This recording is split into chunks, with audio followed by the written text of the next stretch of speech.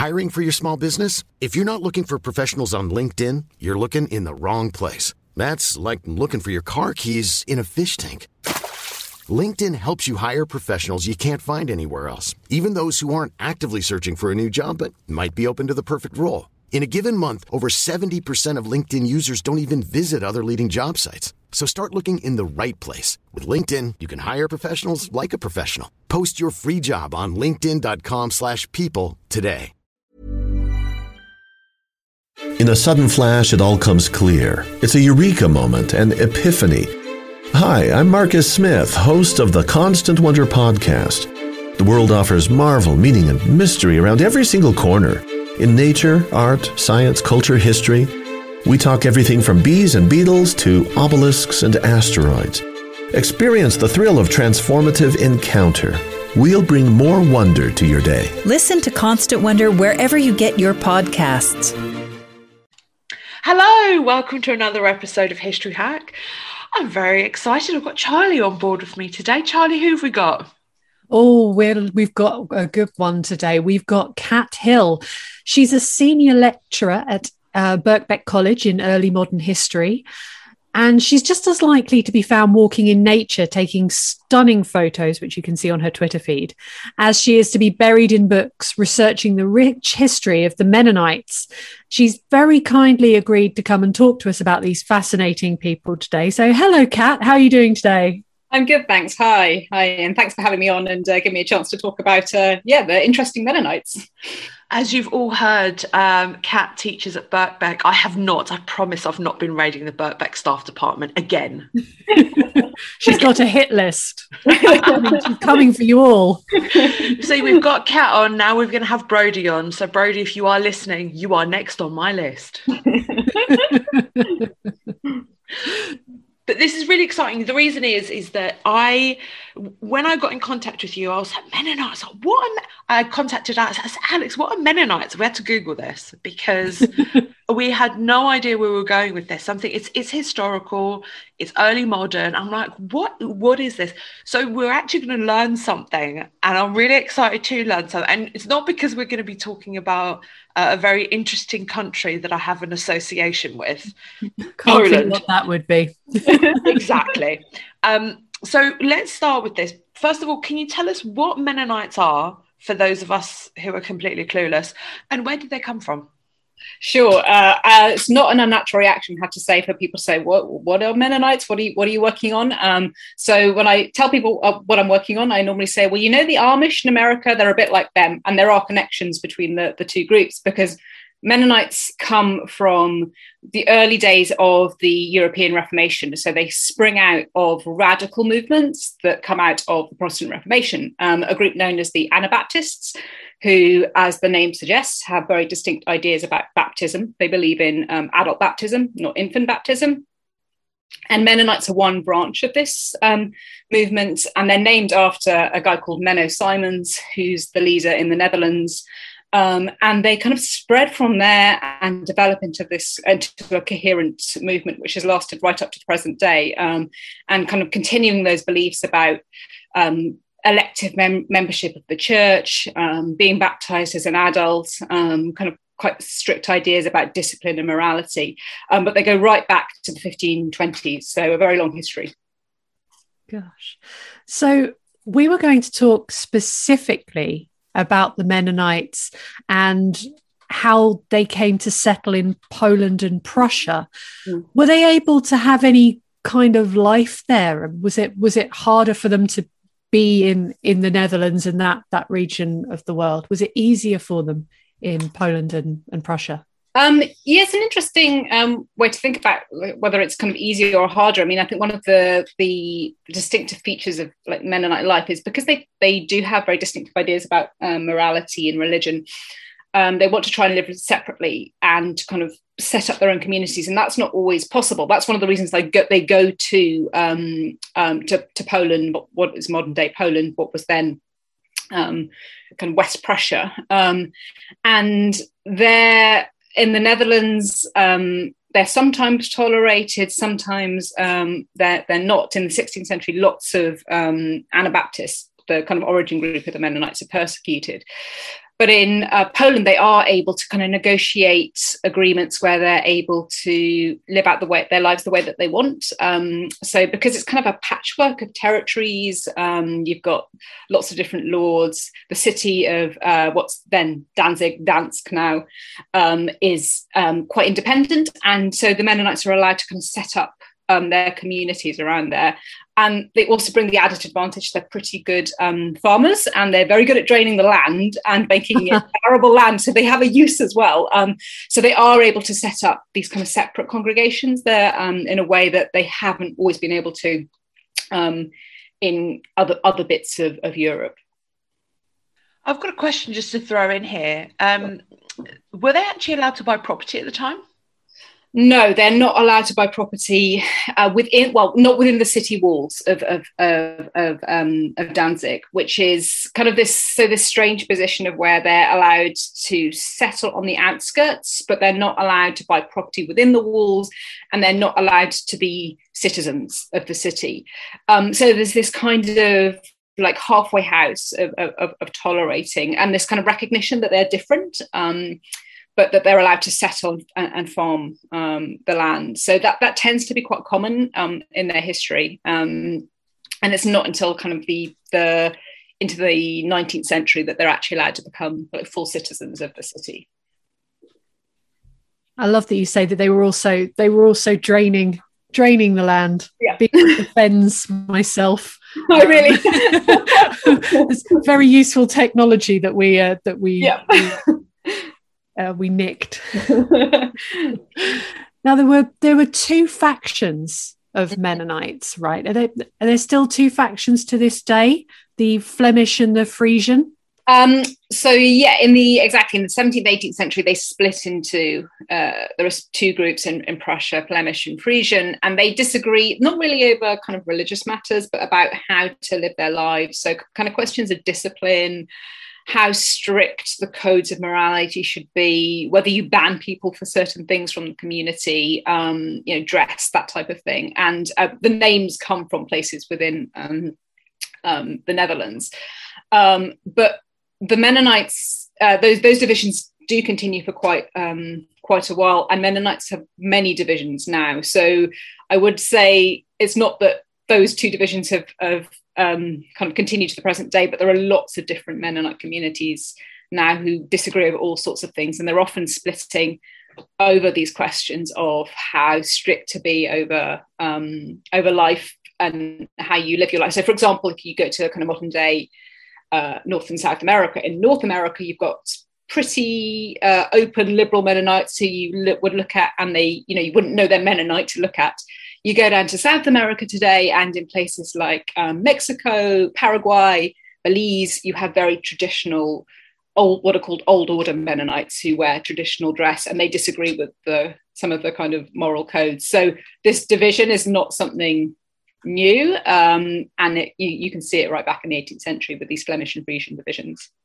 Gosh, so going back to the split, from the Church of Rome and the Reformation and all of these different sects coming up from out of Christianity, with the Mennonites, what did their mass look like? How did it differ from what they were trying to avoid?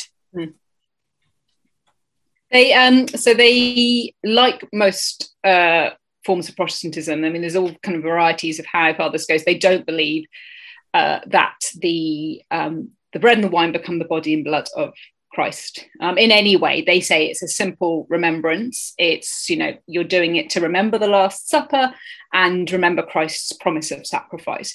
So for them, you don't need the high ritual that you would have in the Catholic Church. The priest is not, affecting a kind of transformation. He's not reperforming the sacrifice on the altar. And partly because of their belief in that, and partly through necessity, because especially in early days, Mennonites are kind of doing things, secretively or simply because they're having to live their lives in particular ways. The ceremony tends to be very simple and kind of imitates the Last Supper, so that you have simple bread, normally simple wine, though there are some communities that use milk as well, rather than wine. Oh, wow. And dip the bread in the milk. But it's arranged as a kind of a simple meal where people sit down and eat together, and they remember the discipleship and Christ and Christ's sacrifice. So it would look very, very different to imagine how we would imagine a Catholic mass with its ritual and the senses and the smell and all of that. And they would sing psalms, and there would be a long sermon, but it'd be a very simple ceremony, stripped of all that kind of ritual significance that you would get in the Catholic Church. So this really differed from the Anglican Book of Common Prayer and all of the rules that were being imposed in I'm thinking the 17th century, because I can't not go there. Yeah, exactly. It does look very different from kind of high forms of Protestantism as well, and would look very different from a Lutheran Eucharistic, communion, which, although there's not a belief in the same kind of transformation of the body into the body and blood, that there is there's a ritual kind of richness to those ceremonies. In the Anglican Church or the High Lutheran Church, you would have the altar, you have a priest who is distinct and different, whereas here there's much more an emphasis on the kind of bond of fellowship between fellow believers and the simplicity and kind of recreating an apostolic kind of community. And I think you see that quite a lot in Mennonite ritual.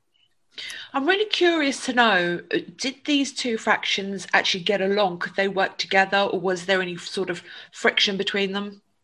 There is quite a bit of friction between the Flemish and the Frisian, and there's they have distinct congregations, for one thing. So if you went to 17th century Danzig, you would have different churches. You'd have a kind of a Flemish church and a Frisian church, and they would have their own ceremonies. They perform ceremonies quite slightly differently. They have different rules about discipline, and so it's not generally advised that you marry across the Flemish and the Frisian communities in the 17th century, though that does happen. There are voices for kind of unity who say, well, this is, we're all Mennonites, we should all kind of get along. But there is quite a bit of friction between these different communities, and going across to another one could be seen as kind of a betrayal of your community, and you could be expelled from the Frisians have a slightly kind of harsher discipline code, and you could be expelled from that, and if you were following morals which would be acceptable in a Flemish community. So it does cause quite a bit of tension and disagreement, and families and communities do split over it. So if I was to go from one church to another, if I was to go and visit the Flemish church one day and then to visit the Frisian, what differences would I see in the way that I was experiencing the religion in those two churches? So as I say, the Flemish tend to be slightly less kind of strict on some of the questions of discipline. I mean, it would be hard to see perhaps kind of at the first glance the visual difference. There'd be very similar ways in which these communities live their lives. But if you were to attend different ceremonies, then you would see the difference, that the way in which they perform the Lord's Supper, for example, the communion is different in the Flemish and Frisian. It's the Frisian ones who think about using milk. The Flemish do it slightly differently. There'd be a different order. They would read different passages. So I think it's at the level of that detail that you would see the differences between communities. And as I say, there are many other splits as well. There are lots of splits between the Dutch Mennonites too, over what they can do. So to an outsider, they might look quite similar. And of course, there are many more similarities probably between them than there are, similarities with other religious groups. But if you were kind of to spend time with them and attend the rituals, there are quite distinct differences. You mentioned the Catholics having their own rituals in church. We all know, you go to church, you sit down, you say a prayer, the priest does this, and etc., etc. I'm proving to not be a very good Catholic right now because I don't even know how we operate. Please do not take notice of my bad Catholicism. You're out. I should get out of the Polish community too. No, anyway, moving on. So ritual is important in the Mennonite communities. They've got their own rituals, and baptism is one such important ritual. So can you tell us, why is it so important to them, and what do we know, and what would it have looked like? Baptism is crucial, and that goes right back to the early beliefs of that this is the kind of the core of these communities, of these congregations, because they make this really dramatic decision to reject infant baptism in the 16th century. It's why they're called Anabaptists, which literally means rebaptizers, and that might not look very radical to us. It might look, okay, well, that kind of makes sense because children can't, speak for themselves, and they can't confess their own faith. But in the 16th century, that is incredibly radical because you believe that children are, have the taint of original sin when they're born. What happens to an unbaptized child?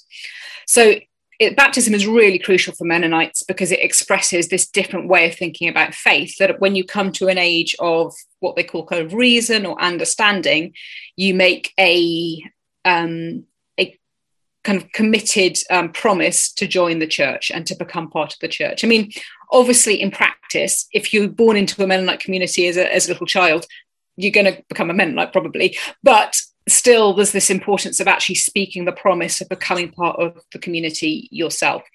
Again, I mean, the ritual would have been pretty simple. It's sometimes quite hard to get details on exactly how things happen. The documents that we have often are fairly limited. We have descriptions of Mennonites in the kind of 17th, 18th century. We have letters and church books, but we don't have things like someone who's being baptized giving us a really nice description of what it was like and what they felt like. But there's this. It would have been a profession of commitment to the faith with a series of questions asked by the preacher to the baptisms, those who are to be baptized, kind of testing them or checking that they know what they're doing, that they know their faith. And it's actually often, it seems to have been imagined a little bit like we would think of as a marriage ceremony today. So there's this, in this one account of the baptism ritual, there's this lovely moment which is described where all those who are being baptized have answered their questions. There's been a sermon, and then the preacher says, "Does anyone here have any objection to these people being baptized into this church?" A little bit like if anyone wants to speak now, speak now, forever hold your peace. It's that, and everyone clenches. Exactly, it's like I'm sure it must have been a kind of a similar moment because this is a really important kind of rite of passage. It's a transformation from being a kind of half member of the church into a full member of the congregation. And with that, so you have this idea of the kind of community accepting these individuals. They don't immerse fully. There is water used, generally water kind of either drawn as in the shape of the cross or drops of water, not full immersion in the 18th century. That does change later with some communities. But again, a very simple ritual, which is about that confession of faith. I mean, that's really very modern that we're talking about, this kind of idea of religious consent. But I just want to be dark for a minute because we are talking about the 16th and 17th century, even into the 18th, where child mortality is much higher than it is now. What was the logic or the provision for that? Because you say you're born with original sin. Is it just sorry, bad luck? That's one of the most interesting questions I found in my research. It's actually what drove me to kind of look at the Anabaptists originally, because I was like, this isn't, as you say, it looks like a kind of quite, rational decision or easy decision, but it's actually a very profound emotional shift in saying, actually, we're going to reject infant baptism. And I think there's no easy answer to that. I mean, there are a variety of kind of accommodations, I would say, or changes that Anabaptist and then Mennonite communities make to kind of bridge that gap. I mean, I think certainly by the time you get to kind of 17th, 18th century Mennonites, there's a sense in which you're being born into a quite kind of separate congregation. And even though you have not yet been baptized, as a child of Mennonite parents, you are part of that community. And when you get to the point where Mennonites have their own cemeteries, those children are buried in those cemeteries. On the question of original sin, and this again goes right back to kind of 16th century understandings of this with these radical religious movements. They come to the explanation that although children may be born with some original taint of sin, that sin can't have any effect until they are at an age of reason. So until they have, it's called Vernunft, is the German word. Love it. Yeah, exactly. So if you're vernünftig, if you have the ability to reason, then you can make a decision to sin or to be good. And it's only at that point that sin becomes damning. And at that point, you baptize. It's not clear the age. So the ages vary quite a lot. That's what I was going to ask. What age do we vernunft? Yeah, exactly. I mean, you see it. You see kind of what we would still obviously consider children, perhaps more of an age of the kind of age of Holy Communion, being baptized in the 16th century.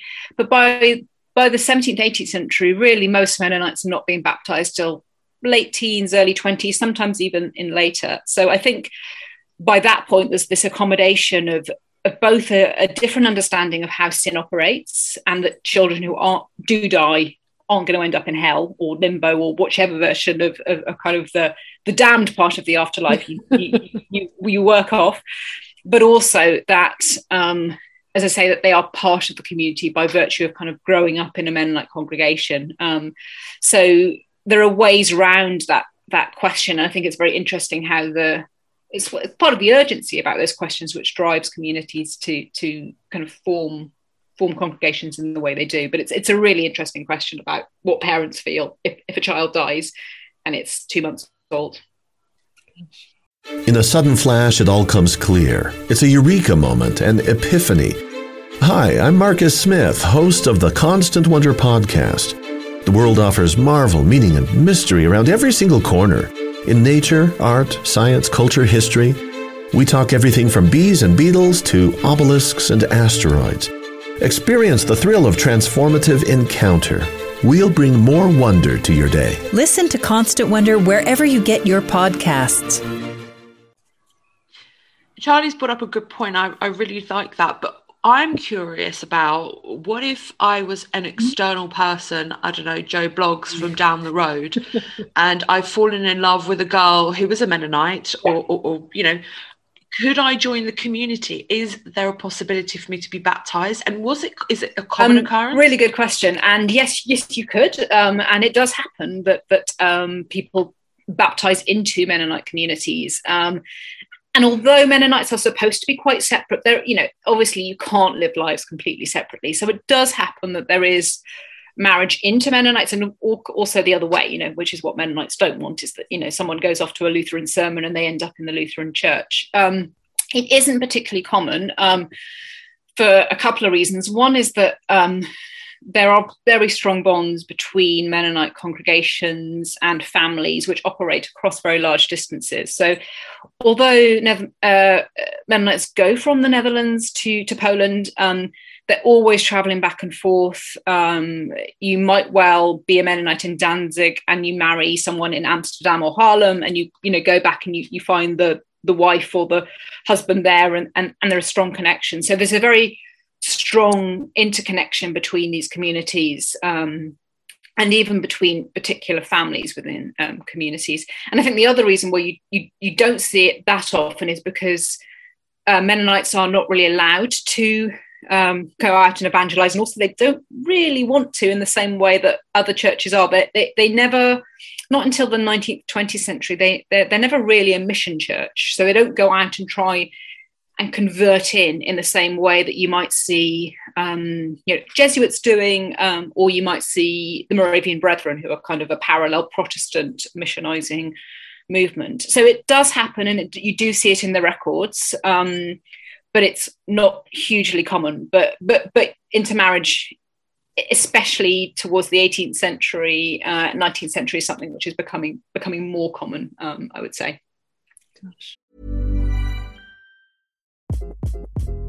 Hi, this is Craig Robinson from Ways to Win, and support for this podcast comes from Invesco QQQ, the official ETF of the NCAA. The future isn't scary. Not realizing its potential, however, could be. Just like on the recruiting trail, I've seen potential come in many forms as a coach. Learn more at Invesco.com/QQQ. Let's rethink possibility. Invesco Distributors, Inc.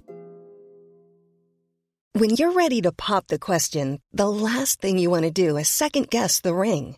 At BlueNile.com, you can design a one-of-a-kind ring with the ease and convenience of shopping online. Choose your diamond and setting. When you find the one, you'll get it delivered right to your door. Go to BlueNile.com and use promo code LISTEN to get $50 off your purchase of $500 or more. That's code LISTEN at BlueNile.com for $50 off your purchase. BlueNile.com, code LISTEN.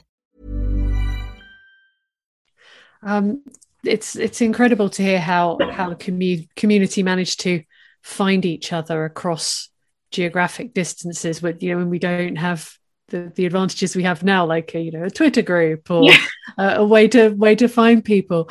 The other side of this is not people joining the community and all of that lovely stuff. Proving your faith was very important to the Mennonites as well, wasn't it? And I'm quite interested in hearing how people were punished if they didn't fall into line, or were they kicked out? Were people shunned and excluded from their community? Yeah, exactly. That does happen, and I think the power, if you like, a counterpoint to baptism, which is this ritual of acceptance, is the power of the community to exercise what they call the ban, to excommunicate, to exclude people who don't fit within the kind of the rules of the morality in the community, and it tends to be the case that full ban. Full excommunication does happen. Gone out. Exactly, gone out, you're expelled. And don't want to see you anymore. Yeah, don't want to see you, you're expelled, you're excommunicated, you're not part of the church.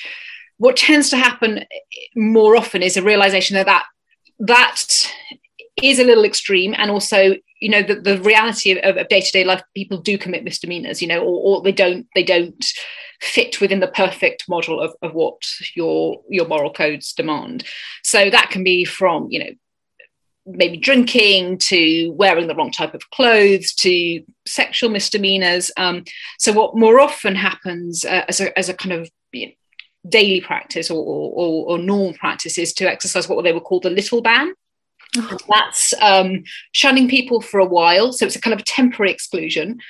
I'm sure that would have been pretty traumatic in itself, kind of being the idea that you don't talk to people, or you are kind of ostracized from the community for a while. You couldn't receive communion or take part of rituals until the point at which you make a kind of an apology, an expression of guilt and regret in front of the elders in the community. And so that's a process where you exercise discipline, and you also don't expel people all the time. But full expulsions do happen, and it is part of kind of the way in which it's a really important part of the way in which communities try and kind of keep this sense of otherness, this sense of difference, this sense of separation. There are lots of disagreements. Again, that's how harshly you apply the ban is one of the things which all these different branches disagree about. And obviously, it's quite hard to kind of keep a check on what everyone's doing in different places. So, for example, the Danzig Mennonites are kind of the center of West Prussian Mennonite life, and they have to discipline a deacon who's in a smaller community towards the east in someone called Königsberg, because he's wearing this Japanese gown with otter fur, which they're like, no, that's not Mennonite. So, that's horrible in itself. I mean, who would want to wear that anyway? Yeah, well, I kind of want to see this gown. I want to see what it looks like. Leave the otters alone. But there was sort of the chance to repent and to be forgiven. Yeah, normally, unless it's something really bad. I mean, things, some particular crimes, you see it for things like rape, or, you know, I mean, it's not, we read it is rape. It's not described necessarily as that in the records exactly, or violent crimes. You could be excommunicated fully, and it does happen, but it's much rarer than using the little ban. Sticking with these forms of rituals, because you know how Catholics like a ritual. Yeah. And I'm not a very good one. So anyway, death and grief. I mean, I'm gonna throw in a personal experience here. Actually, I recently went to a funeral in Poland, and most of my funerals have been in England, and they're both Catholic, completely both Catholic, but they had totally different rituals. I mean, so you even find it within Catholicism. But how would Mennonites deal with death, and what were their funeral rituals that followed a death within the community? Death is, again, it's one of those things which plays a really interesting role in Mennonite communities, because there's this, I mean, if you go back to kind of say 16th century, like dying a good death is really important because martyrs are really important to Mennonites. So, you know, that's not exactly a funerary ritual, but it's a death ritual, which is really important. But because Mennonites and Anabaptists are persecuted in the 16th century, the idea of dying the good martyr's death is something which kind of comes up quite a lot. So, you know, persecuted by Lutherans and Catholics alike, and going to your death accepting of your fate. And, you know, these stories are immortalized in martyrological collections. The Martyr's Mirror is the most kind of famous of those, which Mennonites still use today, and is really important. So I think there's this going on in the background with death. I mean, in terms of, but of course, you know, you can't, not everyone can die a martyr's death, because that doesn't really bode well for the future of the community if everyone is a martyr. So it's not something which you can sustain as a practice. But it is, I think, this idea of being accepting of fate and of suffering is important. With kind of more normal death, if you like, you know, kind of obviously just death in the community, again, it can be hard to kind of pin down detail, but certainly until the kind of 17th, early 18th century, when communities don't necessarily have big church buildings or their own church buildings themselves, and they are worshipping in barns and things, they're often actually having to share space with Lutherans and Catholics. So although they have their own ritual, their own funerary ritual, where again there'll be simple dress, a sermon said, singing of psalms, they'll actually have to use burial space in probably a Catholic ceremony in West Prussia, possibly a Lutheran one, because they don't have their own. That does change in the 18th century because they start to build their own churches and their own cemeteries. And I think that's a really interesting shift, actually, when they are able to separate themselves in death as well as in life. But it'd be pretty simple, no frills, the emphasis on living, you know, having lived a good life, being part of the community even in death, and then kind of reflecting that in the sermons which are said, and psalms which are sung. That's really nice. And it, you know, can't have been easy, because they were living and dealing with quite a lot of plague times. I can't imagine what that might have been like. Yeah, exactly. I mean, the Danzig community is hit by kind of what looks like the last wave of Great Plague in Europe in kind of 1709. It goes on longer across Europe, but yeah, that's really devastating for kind of Prussia as a whole. And I think it's something like, I mean, it's about half of the city in Danzig die, not just Mennonites, of course. And at those moments of kind of extreme trauma crisis, I mean, as we know now, it kind of affects the way that you interact with questions of mortality and death. And there's some really interesting, beautiful kind of case study of a father who loses his wife, he loses his son, and he writes this letter to his relatives in Altona, and he's describing how he his son thinks he sees the ghost of his mother, and he has dreams where he imagines them all happy in the afterlife. And it looks pretty Catholic in its kind of imagining of the afterlife, but I think you can see something there of the trauma of an event where lots of people have died, and just wishing to be reunited even in death. And so I think there's some really interesting ways in which you can kind of think about how death changes in meaning as well at times of trauma and crisis. Gosh, that sort of coping instinct that we seem to have. How did the Mennonites cope with the world changing on them? Were they allowed contact with anyone outside their community, or were they insular? They try to be quite separate, but the reality is, of course, you can't be completely separate. That's not really the way that life functions. And they, because they're good farmers, because they are very involved in the lace trade. That's one thing they do a lot in Danzig. They are interacting with communities, but they do try and keep quite separate. They're not supposed to have contact in the sense that intermarriage is definitely frowned upon. Sometimes they're allowed, if there's no church anywhere else, they're sometimes allowed to go to Lutheran services, but that is like, they're a bit worried about that, because like, what if they go to it and then they start converting into it? So there's a pragmatism about kind of the amount of contact, because you simply can't live your lives completely separately, but at the same time trying to keep these bands of community. And it's often when those boundaries are threatened that Mennonites decide to move, and that they migrate. So there are all sorts of agreements, as I said, that they have about toleration for their beliefs. One of the key things about Mennonites is they don't swear oaths, which is a fundamental part of early modern society. Yeah. If you think about guilds or oaths of loyalty to the city, and increasingly into the era of nationalism, oaths to the nation, Mennonites won't swear oaths. They don't believe in military service, though there are accommodations to that as well, but they don't want to fight in the military.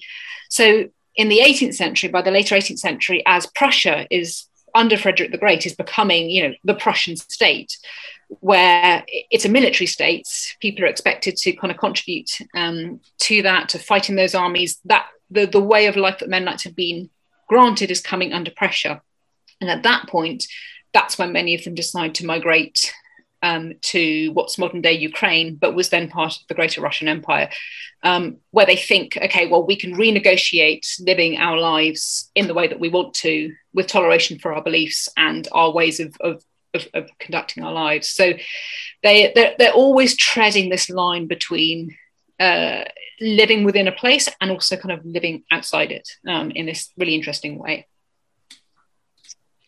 So sticking to this whole idea of migration, because they're not just in Poland, they're not just in Prussia, Russia, and the Netherlands. I'm making a list, nice little list here. Where else can you find Mennonite communities? Do any of them still exist in these places now? And can we find any traces of them, or any buildings, or anything that stands in these areas? Yeah, Mennonites migrate a lot. So Mennonites are pretty much everywhere in the current day. I mean, that's a bit of an over-exaggeration, but they are a truly kind of global church now. And so the general pattern of migration is, as I said, Netherlands to Poland to Ukraine, Russia. Many then go across the Atlantic in the 19th century to North America and Canada. Some go down to the Black Sea. And from North America, there have been further waves of migration to South America. I mentioned, Paraguay, Belize, Mexico, and there have been missions in India. And now, actually, the greatest concentration of Mennonites is in the global South, in Africa. There are churches in Korea, in Indonesia. So now there are Mennonites everywhere now. The biggest concentration actually is now in the global South, though the most kind of famous place now where they are is North America. And, that's why, as I say, when I say to people, oh, I'll work on people who are like the Amish, they're actually kind of close cousins because they both come from Anabaptist, the Amish, and the Amish are like a split off of Mennonites, basically. is we think of North America. So we think of communities like Amish or Old Order Mennonites who, live traditional lives there. There aren't any Mennonites now in Poland at all. And they, not all of them go to Russia, to the Russian Empire in the 18th century. Quite a lot stay. Many of those communities actually end up fighting for Germany in the World Wars. But after the Second World War, the churches are destroyed, people are dispersed. Obviously you can imagine it's a quite kind of problematic position for community, the German-speaking communities still in post-war Poland at a time when, they may have moved as well, and the question of kind of statelessness. So there are no Mennonites now in Poland, but there are material remnants of their lives. Kind of a really interesting research trip I did a couple of years ago, as I spent, the 4 or 5 days before Christmas, as one does, driving around the Polish countryside, the northern Polish countryside, looking for cemeteries of Mennonites, because there are still lots of Mennonite cemeteries. And it's very cold, very snowy, got stuck a few times, but I found the cemeteries that I wanted to. And those are really interesting because they have been looked after. Well, they fell into kind of ruin and disrepair, but they are now being restored, and Mennonites often come over from North America. They're looking for their ancestors, and so they're this kind of really interesting space. So yeah, there's lots of Mennonites if you want to find them, and there are lots of kind of traces of their lives across places they've moved as well. I think, Charlie, you and I, you could fly over and we're going to go and have a little bit of tour of northern Poland. And Kat's going to give us a nice little list of where we should go. Can you get the good Krupnik? Whatever you like. Whatever you like. Gosh, it's really interesting to hear that, that so much has survived from these communities. What would you say is their contemporary legacy today? I think they offer still that their survival offers a really interesting kind of alternative narrative to the survival of faith, because they're still really, they're kind of really strong numerically. There are lots of Mennonites, and there are lots of communities, as say, particularly in North, South America and the global South. And not all, as I say, but many of them live still these very traditional lives. Some of them still only speak to each other in Low German dialects. They wear traditional dress. And if we we think of this, ourselves in a world of, secularization and of, decline of faith, perhaps in the Western world particularly.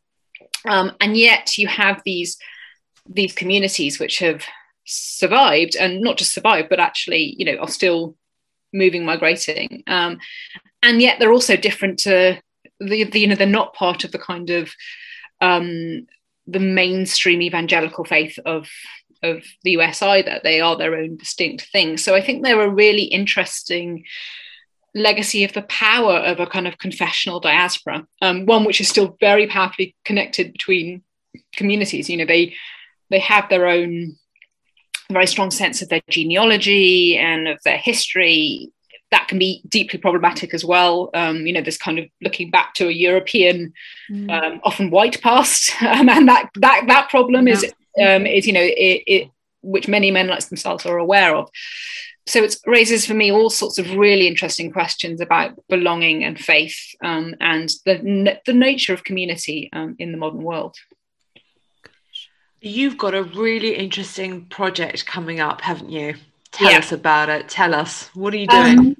So this is a 5-year project funded by the Leverhulme. And the idea is to go well beyond my early modern origins. And this project is kind of called Global Faiths, and it's looking at these long-term questions of the survival, the development, the migration of not just Mennonite, but also their cousins, the Amish and the Hutterites, who as I say, all go back to Anabaptism in the 16th century. Their migrations, their dispersion, their survival, the development of their faith. So I will be hiring 3 postdocs and 2 PhDs onto that project next year.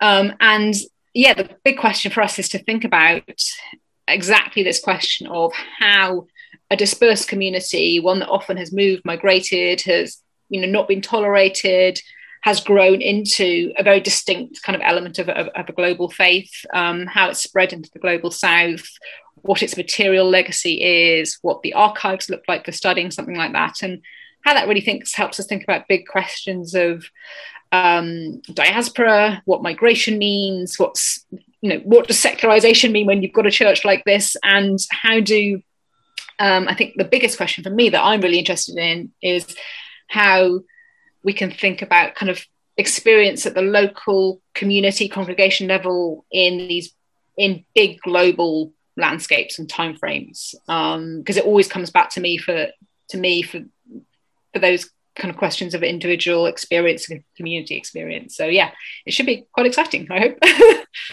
That sounds so exciting. So for anyone who wants to follow your progress on this, where can we follow you on social media and keep an eye on what you're up to?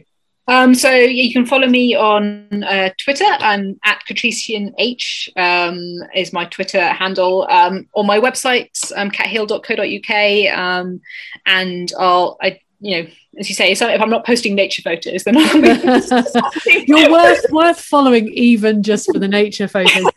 Do you promise you'll come back and talk to us again once you're properly into all this research? I definitely will, of course. Yeah, it's been really fun to talk about it. So it'd be really exciting to kind of update you when I've done a bit more traveling and a bit more research. we cannot wait to hear back from you. Thank you so much for joining us today, Cat Hill. Yeah, thanks so much for a really, really interesting conversation. You can help us at History Hack by joining us via Patreon. It takes quite a lot of effort and a lot of work of quite a big team now to keep us going. And so if you could donate as little as £3 a month, it would be massively appreciated by all of us. There's different levels because Princess Marcus has set it all up with varying rewards and things. So do have a look, do join us. There's an exclusive Facebook group as well, and you can be part of all of it. When our guests join us to talk about their work and their new book, the 45 minutes or so they spend with us is just a taster of all their efforts. So to this end, we have launched our very own bookshop on bookshop.org, where you can find our guests' latest and greatest books. You can support them and you can support History Hack too. 10% of every sale via our bookshop supports the podcast and allows us to keep at it and bring you more amazing guests. You can find our bookshop at bookshop.org/shop/hack history, or just search on bookshop.org for us under the shops bit. Thank you for your continued support, and here's to your next great book. Planning for your next trip? Elevate your travel style with Quince. Quince has all the jet-setting essentials you'll want for your next getaway, like European linen, premium luggage options, buttery soft Italian leather bags, and so much more. And is all priced at 50 to 80% less than similar brands. Plus, Quince only works with factories that use safe and ethical manufacturing practices. Pack your bags with high-quality essentials you'll be wearing for vacations to come with Quince. Go to quince.com/pack for free shipping and 365-day returns.